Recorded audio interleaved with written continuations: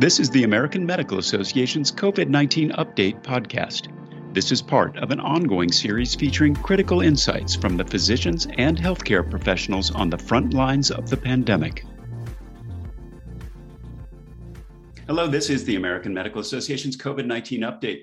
Today we're discussing what physicians and patients need to know about ivermectin with Dr. John Farley, Director of the Office of Infectious Diseases in the Center for Drug Evaluation and Research of New Drugs at the FDA in Silver Spring, Maryland. I'm Todd Unger, AMA's Chief Experience Officer in Chicago.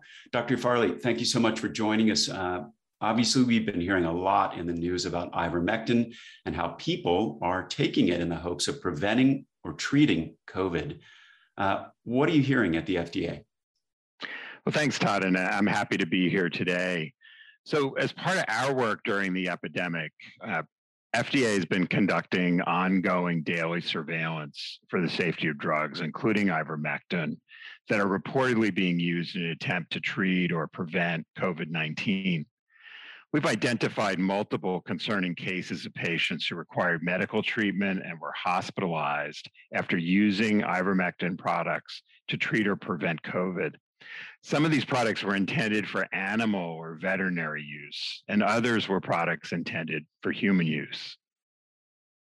I know, for instance, it's in my dewormer for, I think, my dog, obviously intended for animals. You know, what are the dangers people face when they take a drug for veterinary use, essentially?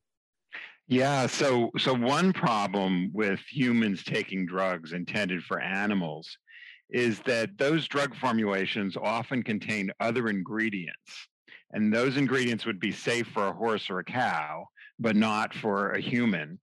And in the case of ivermectin, a number of the veterinary products contain much larger doses of ivermectin than is safe for humans because they're actually intended for large animals like horses and cows.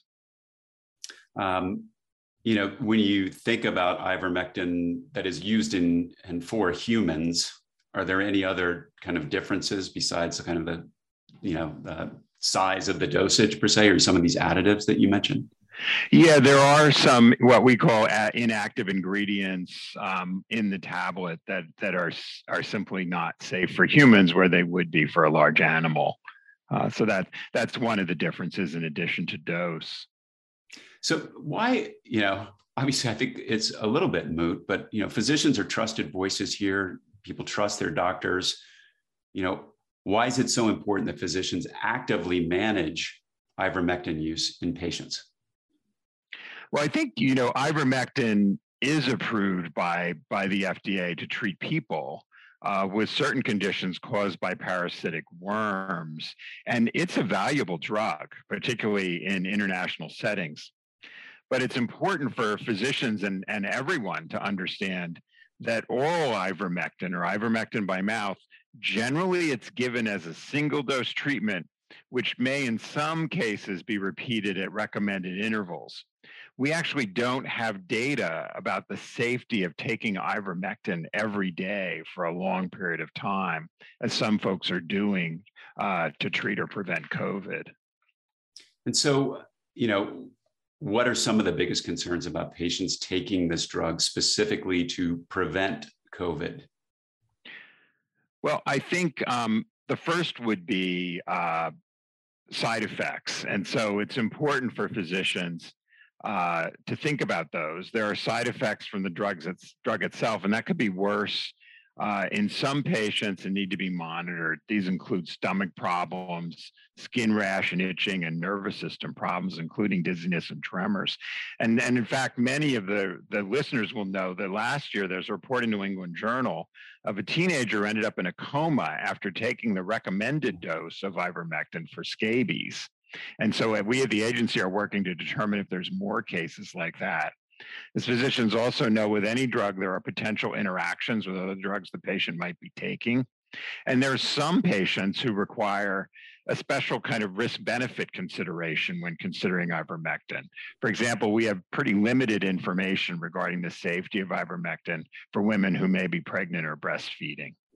And you mentioned that, that usage in normal circumstance, the one dose thing you're talking about kind of not having data to support, even know what would happen for that kind of multiple use situation. So that's the prevention side of this.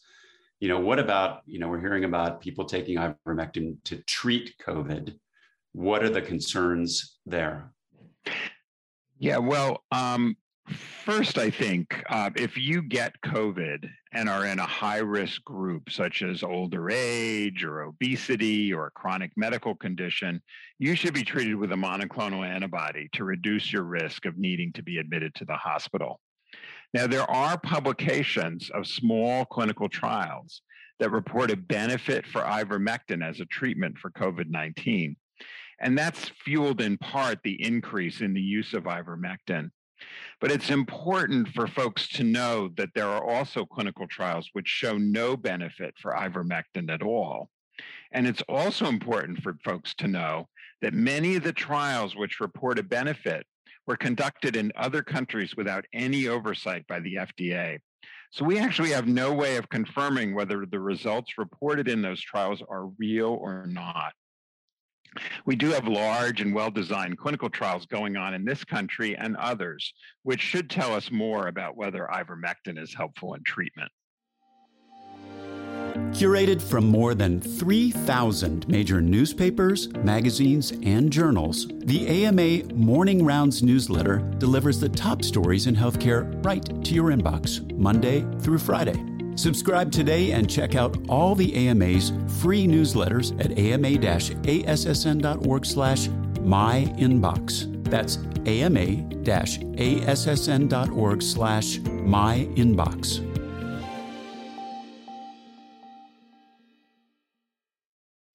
So I'm curious. I think that starts to get to, this phenomenon. And you do have, someone like Joe Rogan, who says, threw everything at it, including monoclonal antibodies and ivermectin, where this kind of just begins to perpetuate a little bit. But, in the beginning of this, how does a phenomenon like this happen? And how do we, get to a point where there's so much hype around using a drug to treat something when there's not data to support it?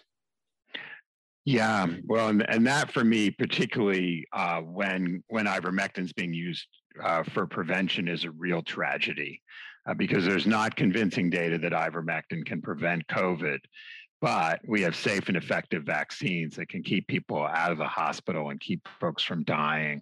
And for many people, making that choice to choose ivermectin over a vaccine can be a tragic choice that can lead to them getting very sick, needing to get admitted to the hospital, or even dying from COVID. I know that people want a pill to treat COVID. We all do. And actually, clinical trials of a number of by-mouth drugs to treat COVID are underway. And that's a very high priority for the government. We need to wait for the results of those trials to know if one of those treatments shows benefit. And if we do have convincing clinical trial data, we at FDA and the US government are going to work as hard as we can to make that treatment available and provide docs the information they need to use the treatment to maximize the benefit and minimize the risks. So I'm sure, there are many physicians out there who have, patients coming to them that are asking for the drug. Mm-hmm. They've read about it, they've heard about it. What is your advice about how a physician should respond to a request like that? Yeah, so as I was thinking about this, I was reading the paper this morning, and there was a study just done in Maryland interviewing people who had not yet been vaccinated. And in this group, the person they trusted the most for information about COVID was their primary care physician. So know that if they're sitting in your exam room, even if they're pushing back and giving you a hard time, they trust your recommendations. So I would encourage them to get vaccinated for prevention. If they're infected and qualify for a monoclonal antibody, they should be treated. And if they're infected and at low risk for disease progression, insist on ivermectin. The best way for them to help everyone know if the drug helps at all is to join a clinical trial and get treated with a safe formulation of the drug at the right dose. And they can find clinical trials available with contact information at a website, clinicaltrials.gov, one word, clinicaltrials.gov.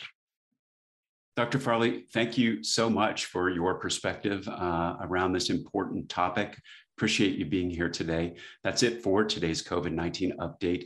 We'll be back with another segment soon. In the meantime, for resources on COVID-19, visit ama-assn.org/COVID-19. Thanks for joining us. Please take care. This content was originally published as part of the AMA's COVID-19 daily video updates. Find the latest at ama-assn.org/COVID-update. Subscribe to other great AMA podcasts, available wherever you listen to yours, or visit ama-assn.org/podcasts. Thank you for listening.